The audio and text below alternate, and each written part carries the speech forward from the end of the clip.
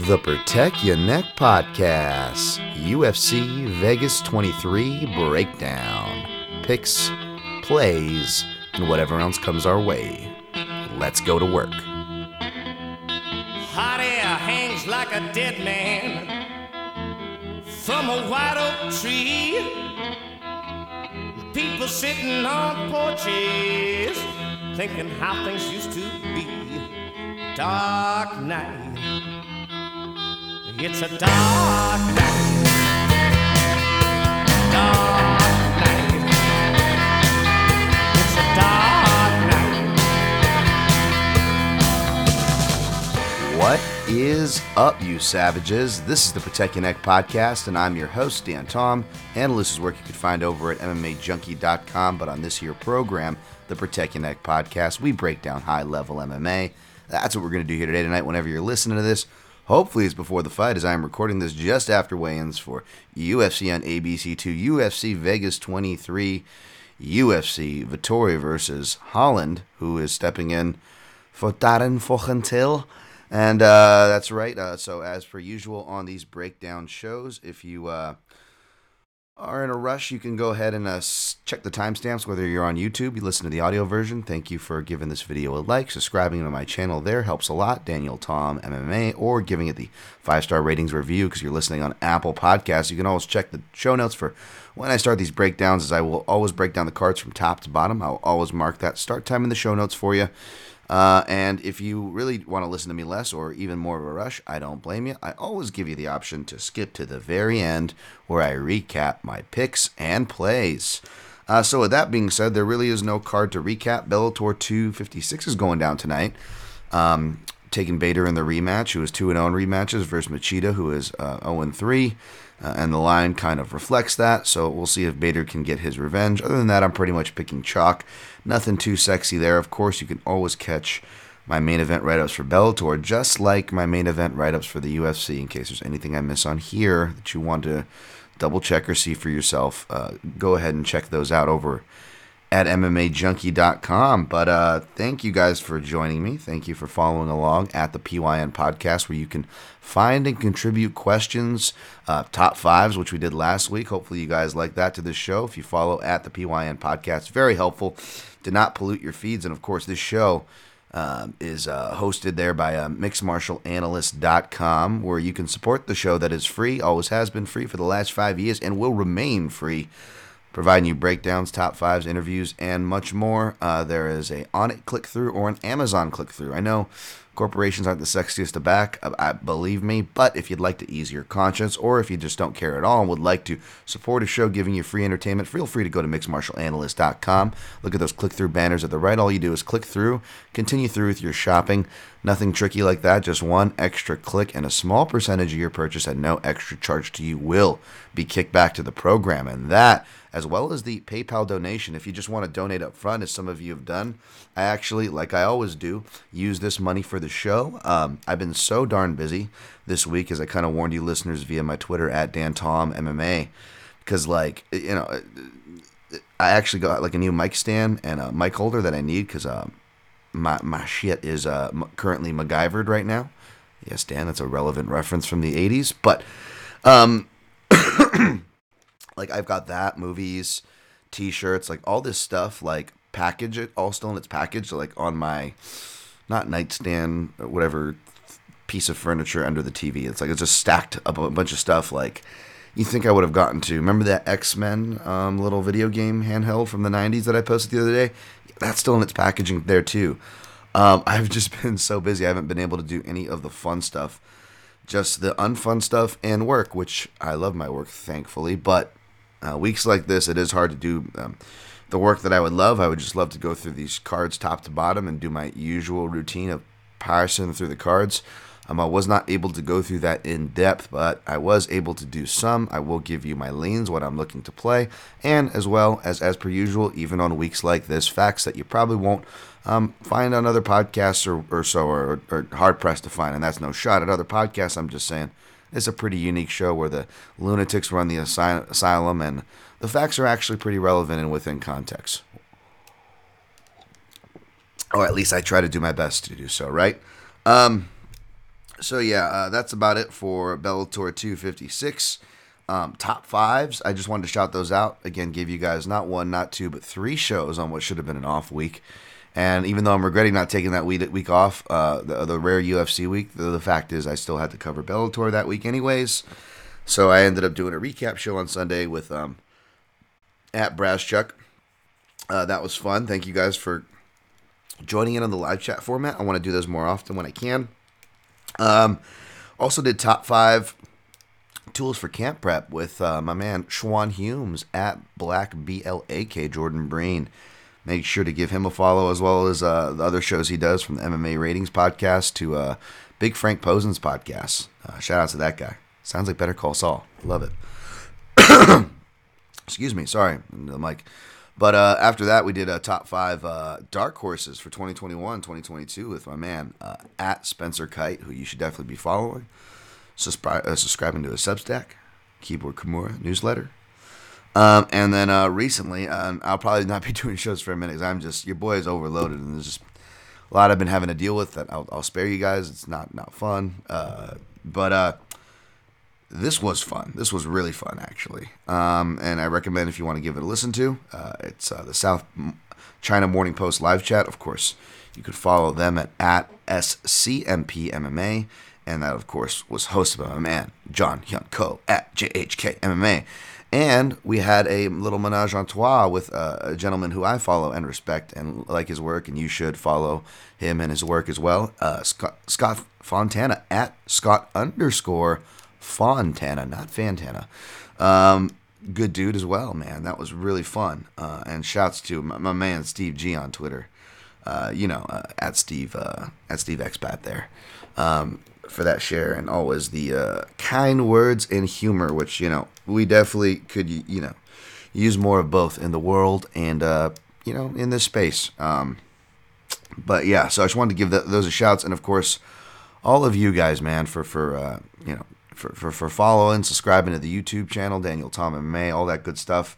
The positive ratings and reviews, which I'm gonna skip the Amazon reads, and I'm gonna attach that and then that to the next week. I was planning to try to get this out early for you guys this week, but it just was not having it between dog stuff, mom stuff, health stuff, and just craziness, man, craziness. And I'm really trying to steer away from like bad news to bad MMA news or whatever and all that crap. It's been enough downness, but yeah, it's just a lot of the same bullshit pretty much that I've complained about or you've complained about or as the general stereotype. There's been plenty of those examples since I've spoken to you guys last. So this is not that show. No need to go into that here. But yeah, it's been a week. So we'll just leave it at that, and we will push on through, break on through to the other side.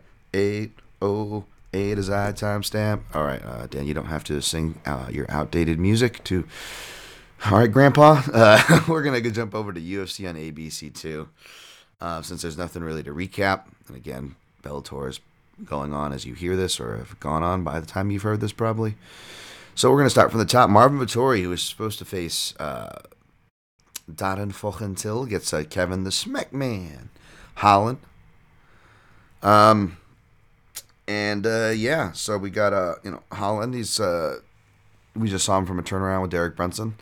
Really bad pick for me. And again, I was very just shitting on my pick and saying that Brunson probably going to wrestle him the whole way. One of those ones where I classically pick wrong, but like lay out the path right. So hopefully you listen to me when I say don't follow me off those. Because Holland had a tougher performance, and not just the talking or the arguments of his style, but his own self-admission to, cardio and 5 rounds being a lot to handle. Now he's got to do that on a short notice turnaround against a guy who I had reservations, which is why I, again, reluctantly sided with Jack Hermanson, who actually had the 5-round experience. But as Marvin Vettori proved in that fight, he now can go to war for the whole 5 rounds. And that fight was actually kind of on short notice too, because he had to speed up his camp. He wasn't exactly prepping for that. Of course, that resulted, which of course another Darren Till pulled out. Don't pull out enough if you ask me. Dad, come on, I need that commentary. But yeah, so that's kind of ironic.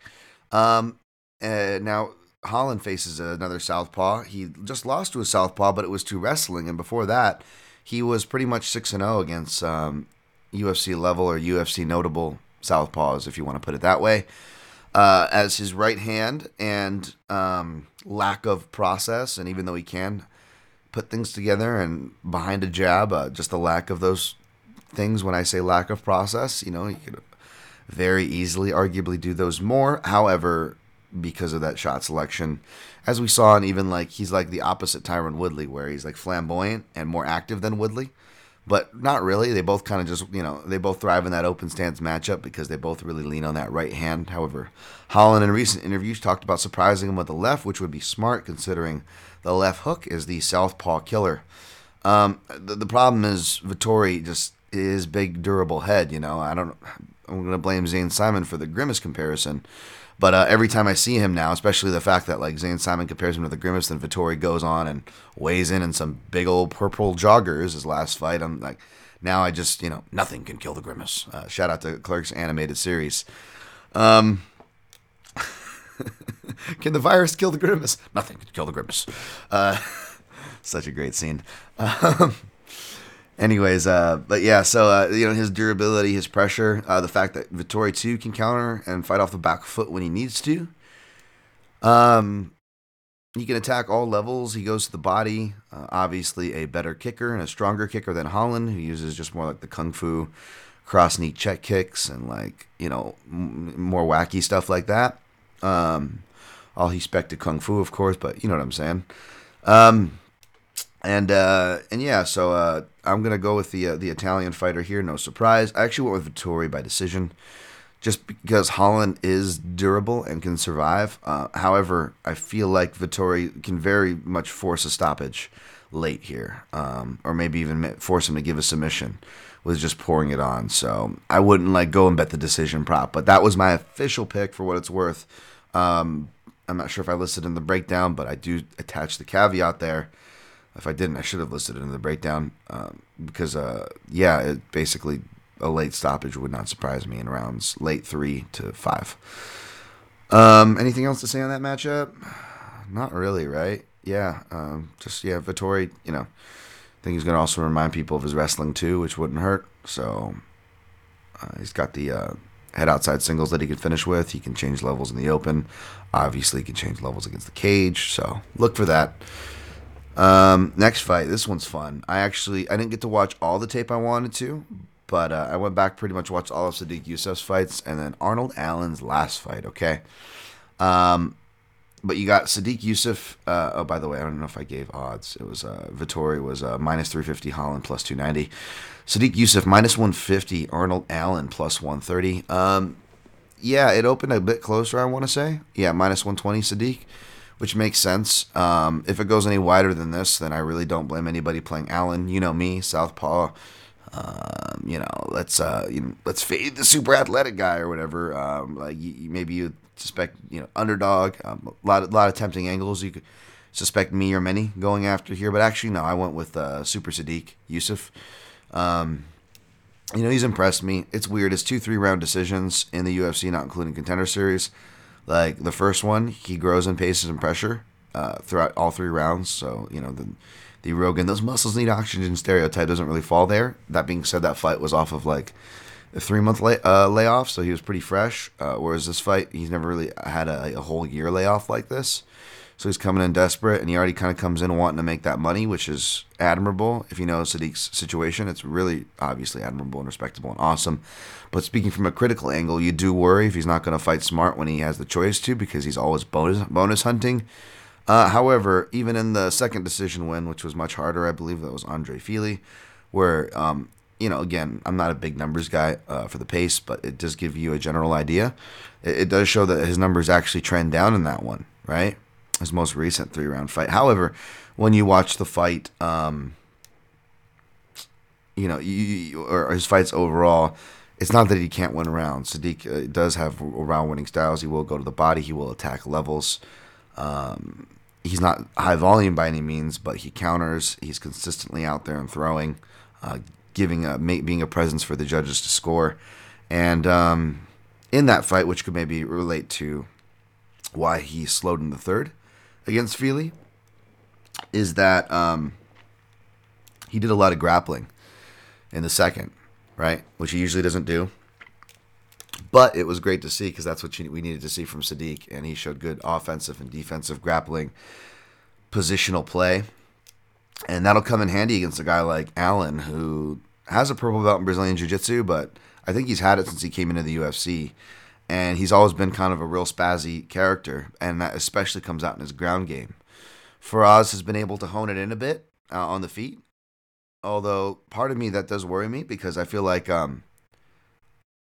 again, I wasn't able to go back through his Yaltsin Meza fights to see, which, by the way, he actually knocks out Yaltsin Meza at the end of the third round. It's very similar to OSP Reyes for people who forgot that fight. But to see if his output has dropped off and what the trade-off is, because I don't like output dropping off, but I also get more structure, process, and discipline, not just being taught from Faraz / the TriStar Gym, but being instilled to a young, sporadic, wild kind of fighter, right? Like Allen, and he's not incredibly wild. It's more his personality, but his personality does bleed through to his style. And you see that kind of come about in places, and he'll kind of get lackadaisical with his defense because he thinks he's okay. And then he's taking hard shots from Nick Lentz that he probably shouldn't take, That was the fight that I did go back to watch from Allen. So I didn't get the full retrospect, but part of me worries that he could be fighting closer than he needs to. But the good thing here for Allen, which is why I'm going to stay away, pick Sadiq, but I'm going to stay away, and I wish you underdog Allen better is the best, is that I know Dan Tom's going to have a southpaw theory here, but the southpaw stance could really be the X factor here. Sadiq did knock out Gabriel Benitez, who, again, is a tough left hand guy. I've always been one of the most highest on. Very good striker, not just with his kicks, improved boxing. And you forget that it was just a 1-2 down the pipe coming forward right in front of Sadiq Yusuf's face that knocked him down before he got the knockout. He actually got knocked down. He recovered well, but, that's something to watch for. I can't remember if his one stoppage was from a southpaw or not, but I don't know if that's relevant from stance, considering that there was some eye poke kind of direction before that thing happened. And then it was a weird thing where I think Sadiq got arm dragged into the mat and knocked himself out by his head hitting the mat. So it wasn't exactly your normal striking thing, but against southpaws, he did get dropped before getting that knockout. And again, not making an excuse for Sadiq slowing down in that third round, but part of it could be due to the grappling, for sure. And another part for sure could have been that Feely, for whatever reason, waited to the round 3 to switch southpaw, which I thought he would have done earlier, which is why I believe I might have picked Feely in that fight. He hit the double legs, well-timed doubles, and you shouldn't condemn Sadiq for those because people always forget that Feely can actually wrestle, and more specifically, his strongest grappling attribute is his level-changing double, and he did it at the perfect time. So I don't know if you should be condemning Yusuf for that. I think he's shown good ground awareness and defense. Otherwise, he doesn't put himself out of position a whole ton. But the southpaw, back to that third round, the southpaw stance seemed to also trouble him a bit. So that is the worry here. I'm going to pick Yusuf for more varied shots, more powerful shots, more varied directions or targets. And yeah, I mean, I just don't trust Allen. Allen's still young too. I mean, they both are, but I still don't trust Allen. Essentially, his personality. I love his personality. As far as how it translates to fighting, I still don't trust him to win the rounds. He's going out there and he's getting better direction, better technique, clear improvement for us and them. Not trying to take away from that, not throwing shade at that. It's all good stuff. Again, and not to do strength of competition deal, but it's a lot of older, past prime, on their way out guys too. And not to Allen's fault, a lot of the good matchups have been canceled for him. But those are the kind of guys he's doing it to, and he's fighting a lot closer than he needs to when I remember or go back to watch these fights. So for that reason, I will take Yusuf, who is, that guy's story. He's going out there. Losing is not an option for this guy, so I'll take Yusuf here. Next fight, Julian Marquez, -175. Smiling Sam Alvey, +155. Gonna go with Julian Marquez here. I went to Sam Alvey's Instagram, and man, this guy looks like in great shape. Best shape I've seen him in a while, and which kind of worries me, right? And because Marquez is gonna bring it out of Alvey. He's the kind of fighter that Alvey, you can criticize Alvey's fighting style or his output, and that's fair. But in this kind of a fighting style, I think Alvey will come to life. That being said, Marquez has a stupid chin, and I think that's going to be the ultimate factor that saves him. Whereas Alvey has always had a crazy chin, but he's actually been getting hurt more and more, which kind of makes sense when you look at the guy's age and miles. They're pretty deceptive. He hasn't been down to 185 for a while, although he looked great on the scales. So I'm going to go ahead and take Marquez in what will be,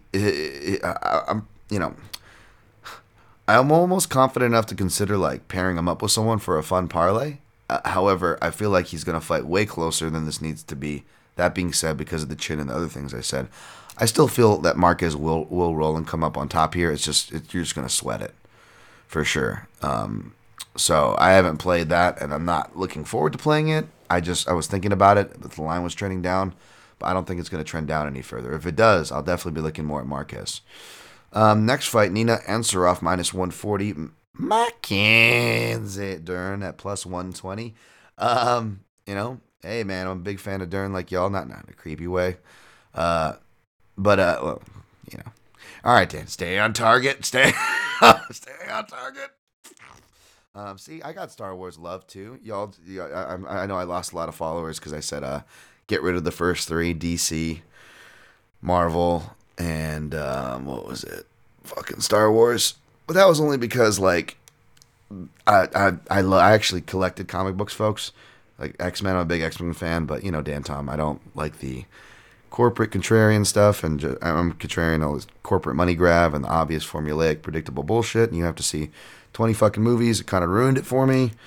Yeah, and then you got, one of my film, it was just also, I also tweeted that because it was a bad week for film podcasts. My comedy film podcast, the keyword comedy, spent the time fucking breaking down the Snyderverse. Oh, kind of like a breakdown podcast, spending time on offshoots of movies? Quiet you. And then, my other podcast I like, and the host I like, spent 3 episodes trying to, figure out and questioning and arguing why Minari, should be a foreign film. Hence proving my model, what do you call it? Perpetual foreigner. And I do love me some Star Wars and stuff. I just dude, it's almost been 50 years, by the way. And I like with Star Wars, and I don't think they've given us one meaningful Asian character, considering how the Jedi is essentially a ripoff of the samurai and that whole dogma, or the fact that he's ripped off films like Yojimbo or many other Akira Kurosawa. So from film to culture, like how Star Wars is just reeking of Asian stuff. And I think over 50 years, we've gotten the Banker Clan. The Banker Clan. Fuck you, George Lucas. In episode 1. And then I think in episode 2, we got random Asian Jedi girl getting shanked in the background of Jedi battle. So, yeah, hopefully we can get some meaningful Asian characters in Star Wars one day.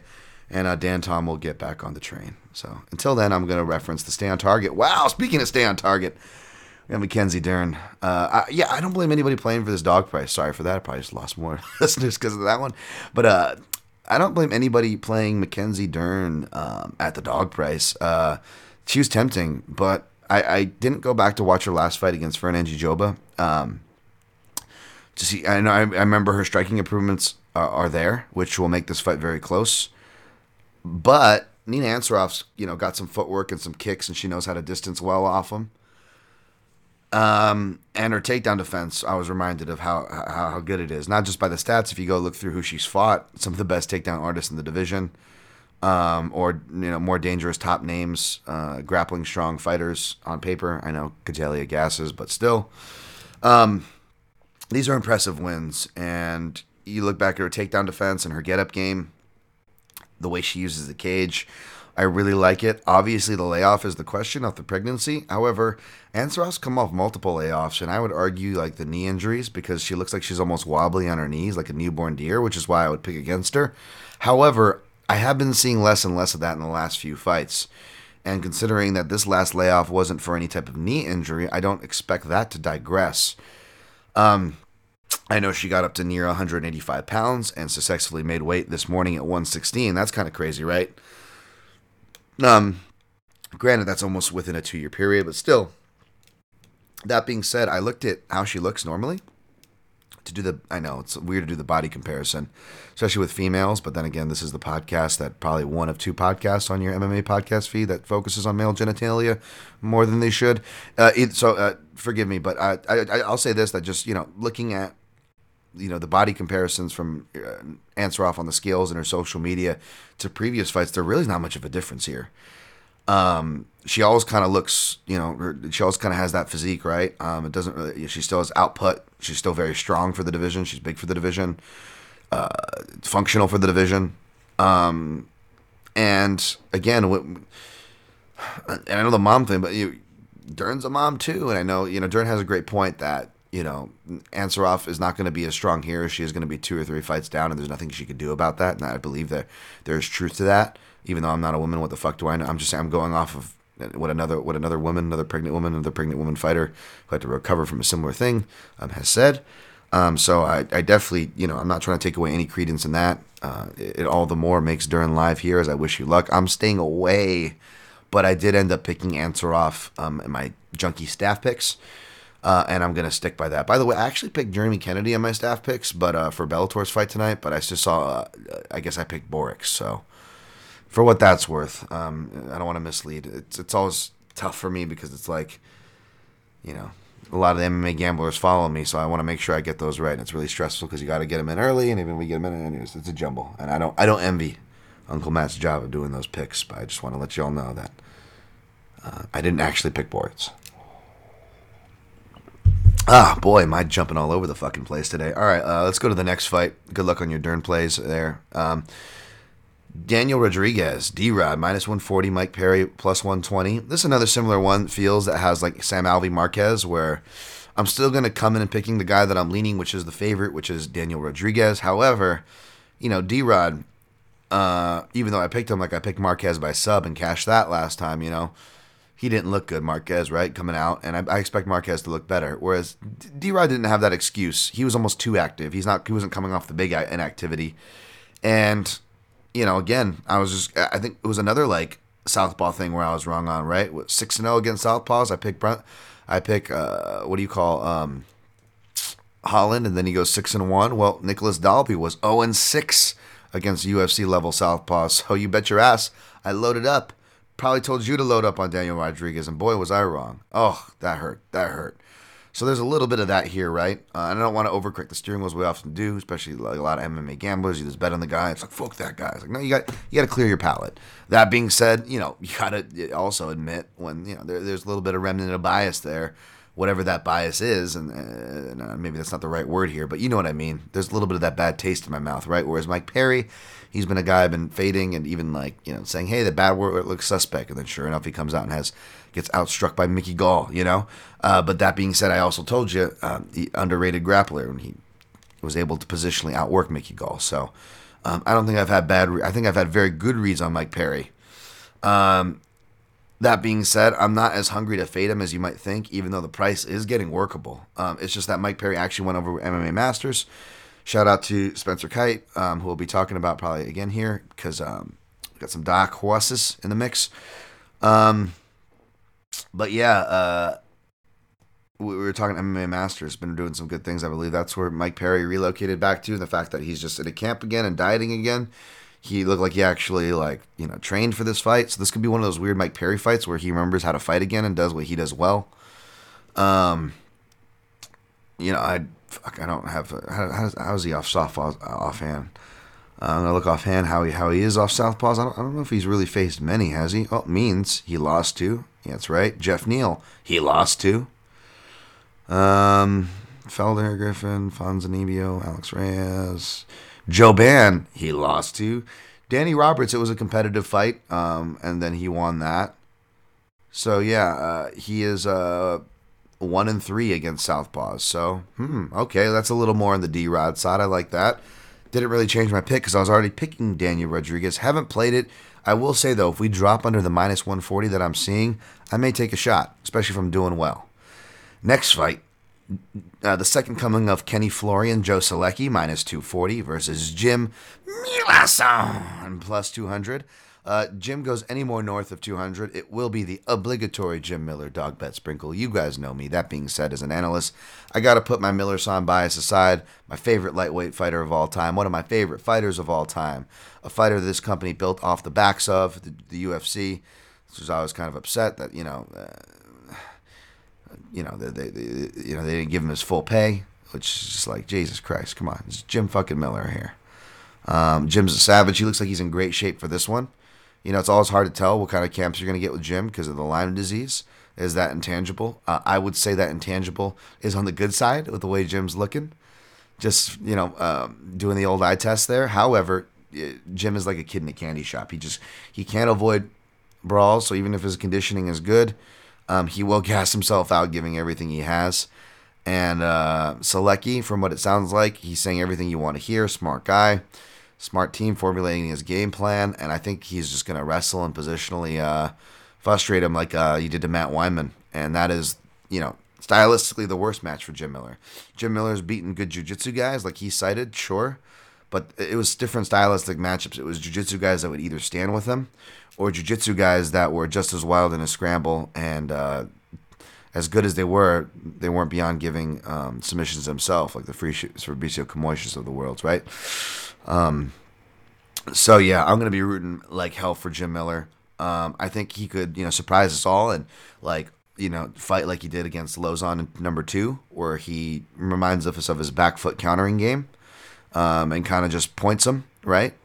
That being said, I don't know if I could trust Jim Miller to keep doing that, even though he has had glimpses of doing that in the past, much less whether he decides to do it or not, if he can keep the takedowns from Selecki off in that small cage. So pick is Selecki here, and I'll probably be sprinkling on Jim Miller with my hat.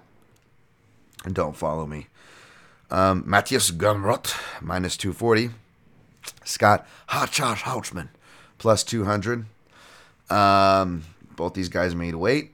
I think Scotty's like 3-2 against UFC Southpaws, and I say that because Gamrot, he can fight from both stances, but he's primarily a southpaw. Really good grappler, good wrestling scrambler, but ADC, multiple-time ADCC winner or qualifier, I believe, for like European trials as well. And I think he's going to be testing Scott Holtzman's get-up game, which thankfully Scott Holtzman, he still has that MMA lab fingerprints. He's got the good get-up game off the cage. But yeah, Scotty Hot Sauce Holtzman is 3-2 against UFC-level southpaws. One of the ones that he beat was Alan Patrick, of course, who, was a ghost at that point or on his way out. And then the other one was the aforementioned Jim Miller, who Jim Miller, speaking of those left-handed counters, actually, made a good account of himself for that fight despite the UD loss, if you go back and watch it. So not confident in Holtzman against southpaws. I'm going to take Gamrot here. However, even though it should seem like an easy pick for Gamrot to roll, I do have a feeling that if you do lay the check on Gamrot, with his fighting style and the way he matches with Holtzman, that this fight is going to be fought a lot closer than the line represents. And the line isn't like super wide, but it's a moderate. He's definitely moderate favorite range for sure. So just a fair warning on that one. But the pick is Gamrot. Ignacio Bahamundes, minus 190 versus John the Bull McDessie, plus 165. Every time I see John McDessie, I pop up on a card. I'm just like, hanging around. He's always hanging around. I don't get it. Shout out to my man Jay York, multiple co-hosts of this podcast. I know John McDessie's one of his guys. I believe it was that spinning back fist at like UFC 129 that he's my man McDessie's been living off of. But yeah, man, we'll see. We'll see if the Bull can.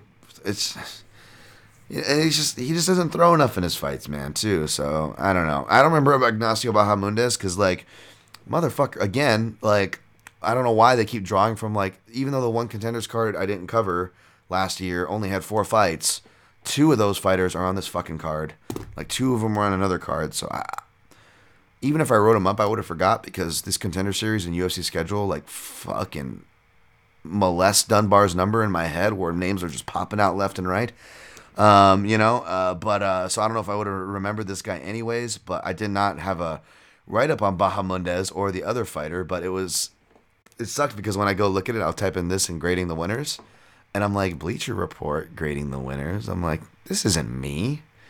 And I don't want to call out the writer because I follow him and he follows me on Twitter. And let's be honest, I can't get mad. It's like me getting mad at a top 5, and everyone does top 5 something. You know what I'm saying? Grading the winners is kind of not a concept that belongs to me or Junkie, but yeah, I was just like, grading the winners, Dana White Contender Series, huh? Okay. I see you.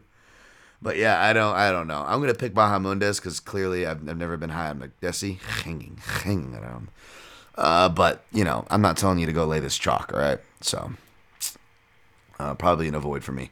Aaron Blanchfield plus 210, Norma Dumont minus 250. It's like, oh, wide fight. What the heck? But I get it. Blanchfield, yes, she's an EBI winner. Or youngest female EBI winner for Eddie Bravos. But Dumont's a brown belt in Brazilian Jiu-Jitsu. She's not foreign to it, and her other martial art of choice is Sanda, which has a lot of clinch and a lot of clinch wrestling. More specifically, Dumont has got the bottom half to really make takedowns tough because she was a former 45er, whereas Blanchfield not is a former flyweight. She is a flyweight, and she's just stepping up to 135 for this fight. So it's going to be a huge size difference. I don't see her getting Dumont to the ground. And even if she does or ends up on bottom, I don't even see her getting any fancy like leg locks or anything like that because it's going to be some hard legs to move around there. Some real heavy bottom half Blanchfield's going to be working against. So I may actually look to, dangerously put Dumont into something. Don't follow me off that cliff, but she's definitely going to be the pick here. Next fight, Jack Shore minus 170, Hunter Azure plus 150. Shout out to Gorgeous George who calls Hunter Azure Brian, who's the fucking manager? Sucker Punch Management. There we go. Brian Butler. Yeah, I'm going to go Jack Shore here. I know Azure, he's got wrestling and a honey badger pace, but like I've seen his pace wane in fights since the Contender Series, and I've seen him lean on striking more, which I don't think he'll do considering he was knocked out. Whereas Jack Shore can intercept in all those ranges. Shout out a well-deserved dark horse for Spencer Kite on his list, Jack Shore, man. I'm real high on this kid too. I said judo black belt. He's actually a Japanese jiu-jitsu black belt and a Brazilian jiu-jitsu black belt. To go along with other martial arts experience that he has. I'm just a real big fan of the kid. I don't think Hunter Azure is going to be bad news if he initiates takedowns with the length and the grappling skills and scrambling of Shore. And striking, I don't see him offering a lot for Shore. He's going to have to close against a striker who's not out of school. And we'll also have the length on him as well. Not that I'm really hanging my hat on that, but it doesn't hurt here. I should have played Shore when he was like minus 150 or so. What did he open at? I forgot, but he creeped up to minus 160 before I could pull the trigger. And now I'm just thinking about parlay zone. I don't know. I'm either thinking about parlaying him with like Vittori or like a Dumont or something for like just plus money. But that's what I'm looking at for Jack Shore. If he goes back under 170, I will reconsider pulling the trigger for chalk, but not at minus 170. That's right at my questionable squint the eyes look line, for as far as straight plays go.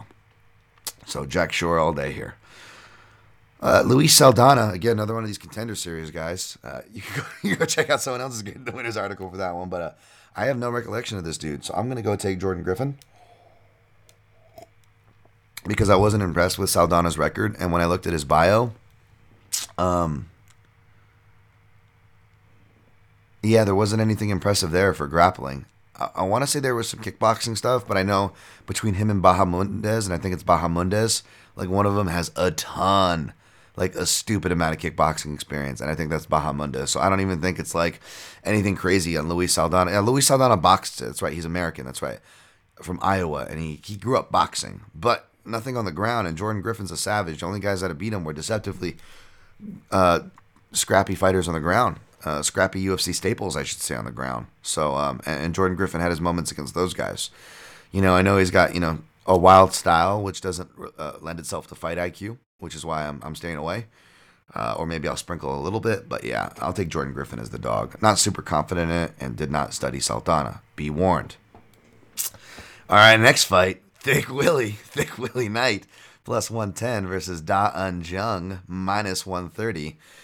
Oh man, what are they doing? Speaking of Thick Willie, what was it? The one guy who beat Thick Willie, Tafon Nchukwi, who was on my man Spencer's list. I forget who they have him measured up, but they have him fighting an Asian dude too, man. I'm like, what the heck? I am, this is the week, as you saw on Twitter, this is the decade anniversary of your boy here getting beat up by Marvin Eastman's son. Talk about triggered. I'm feeling triggered. That being said, even though the world does not give Asians their due, hey, you got to give people giving their respect to Asians, and that is the odds makers in public for whatever reason. They got Da and Jung here at minus 130. But the thing is, all jokes aside, because I can't get mad. It's about the dynamic, because let's be honest, fetishizing black men is just as racist as making fun of the Asian guys. So we'll call it a wash here. I got love for both guys, but I don't know, man. Da and Jung, by his own admission, like you go and read his bio, he sounds like a bully, man. Da and Jung, he says he was a bad kid, man. He did some boxing growing up and bullied kids. And you look at the size of Da and Jung, and he is like giant. Like I don't even know if Da and Jung's Asian. He looks like he looks like he congealed somewhere. Like he reminds me of like that Mongoloid character. Forgive me. He looks like the bottom half of Master Blaster from Mad Max Thunderdome, right? He looks like Blaster. He's like the Korean version of that. Oh my god, he looks like he's definitely got some R strength. I'm trying to get that word out of my repertoire. It looks like he's got it for sure. That Li Jing Liang strength. You know what I'm saying? Anyways, I totally see why he's favored, though. Da and Jung could be lighting him up early. However, as we saw in that Sam Alvey fight, things can get really sketchy late. And that's where Thick Willie thrives, I was going back. I know I read this before on Thick Willie's bio. But, like, Thick Willie, man, his goal is to put Connecticut on the map. And if there's anything to a Civic, Thick Willie has done it to it, which puts my head in weird directions. But yeah, man, Thick Willie, if he didn't train himself with his Latino strength and conditioning coach in quarantine, and all these quarantines, I think Thick Willie's got enough juice to thrive late. And, as Paul Felder puts it, spread the chicken of Da and Jung. So I'm gonna go with Thick Willie here, and I'm gonna sprinkle on Thick Willie, just because I love I gotta go with my guy Thick Willie here. You guys know that. Next fight, they kind of put this out of order, so I'm gonna jump up. Yagin De Castro minus 310. Chuck, I had a double burger versus Jargis Danho Man Mountain plus 255. I remember when this guy fought, and everyone's like, oh, a guy named Man Mountain, he must be so freaking tough. And, like, he literally had, like, the most suspect performance where he was just, like, quitting. Like, I never seen a guy want to quit and get out of a fight so hard.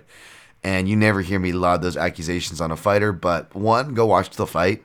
And, two, just the fact that he just, powerlifting. The guy just totally built himself on life on bullying, never having to get in a fight, just being a fucking size bully. And, I'm so big. Every time I'm in a bad mood, I see a Shaq commercial for some reason. I think that's the universe jabbing at me. Jargis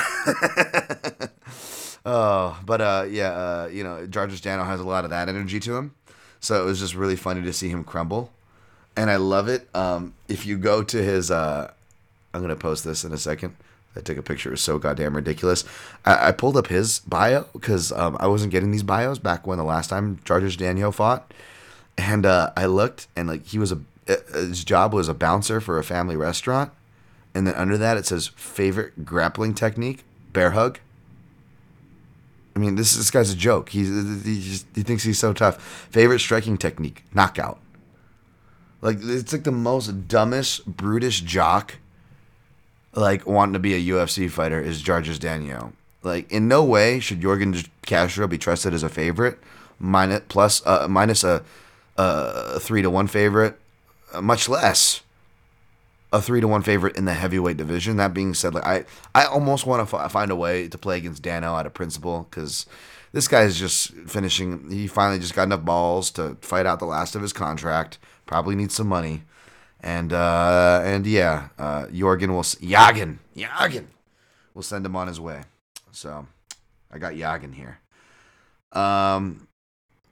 Lastly, but not leastly, Impa the Pimpa Kasangane minus 275, Sasha Palatnikov plus 235. This is crazy because like they're making Impa a big favorite again, where he S the bed, and then Sasha, who was a big underdog, and he upset like everybody. Maybe not everybody, but I just remember it was like one of those the biggest favorite in the cards, right? So I mean, he upset the odds, right? He upset the house, right? And they make him a big underdog here again. And it's funny, you look at like Sasha Palatnikov's resume, and it's just like every different martial art you could think of, the dude has done, and it's kind of impressive. He's got all these like random accolades, nothing like too crazy or notable, but just a lot of stuff in a little. It's like the Danton version on steroids, right? It's like he's done a lot of little things around the world, right? And then you just like look at Impa Kasangane, who is like they're saying is like, you know, a near 3-1 favorite, and it's just like, what's his skill set? Athletic. Just kidding. That is racist. That is the Mike Goldberg breakdown. Jesus, Dan, why kick Mike Goldberg while he's down? Obviously, Impa Kasangane, he's actually got smart shot selection, body work. I'm somebody who's actually broken his game down, and I don't reduce fighters, much less him, to being athletic. That was obviously a joke. But when you do look at it on paper, it's like, yeah, one dude just started learning how to fight a few years ago, whereas this other dude is like way more experienced, coming off wins, has the momentum, and he's just getting disrespected by the odds makers here. I'm going to pick Kasangane despite that, but obviously between me getting burned to even just the wiki case that I laid out before you, because I didn't go back to review these fighters, I'm going back off what I remember from my previous reviews. Admittedly so here, folks. Again, the caveat from the beginning here. Been a crazy week. I am going to go with Kasangane. I'm avoiding this fight for the prices, though. I don't blame anybody for taking a stab on the dog. But I'd be careful about the unders here, because Kasangane can really, drag out a fight, and that's probably going to be his way to win, because he doesn't want to get too crazy against a guy like Palatnikov. He's probably going to want to fight within himself. All right, so we did pretty good on time for an expedited edition, I'd say. I know I got random off track with you guys with my random film thoughts and contrarian thoughts that got me unfollowed on Twitter. But hey, we will take some left turns here on the Protect Your Neck podcast.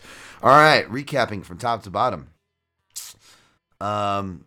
Taking Yagen de Castro over Georges Daniel. I know that's not from top to bottom. That's just how the odds are listed. The rest are kind of in order here. Taking Vettori over Holland. Taking Youssef over Allen. Taking Marquez over Alvey. Taking Ansaroff over Dern. Taking D-Rod over Perry. Taking Selecki, second coming of Kenny Florian, over Milasan, who I'll be sprinkling on with my hat. Taking Gamrot over Josh Holtzman. Taking Bahamundez over hanging around McDessie. Taking Dumont over Blanchfield. Taking Shore over Azure. Taking Griffin over Saldana.